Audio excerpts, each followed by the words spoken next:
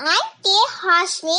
I'm studying 6th standard in Government High School, Kariyambatti, Toppambatti Union. Hello children, I'm going to tell you a very interesting story. Now let's start. The Rabbit and the Tortoise. Once upon a time, there was a rabbit and a tortoise.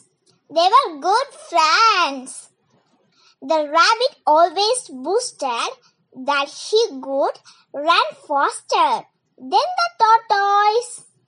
So they decided to have a race.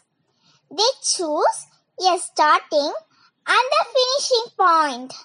The rabbit ran really fast and thought the tortoise is too slow and he can rest for a while.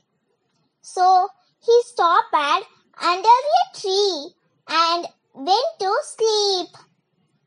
Meanwhile, the tortoise kept walking the whole time and reached the winning point. When the rabbit woke up, he saw that the tortoise has already won the race. Moral: slow and steady wins the race. Thank you, children. Goodbye.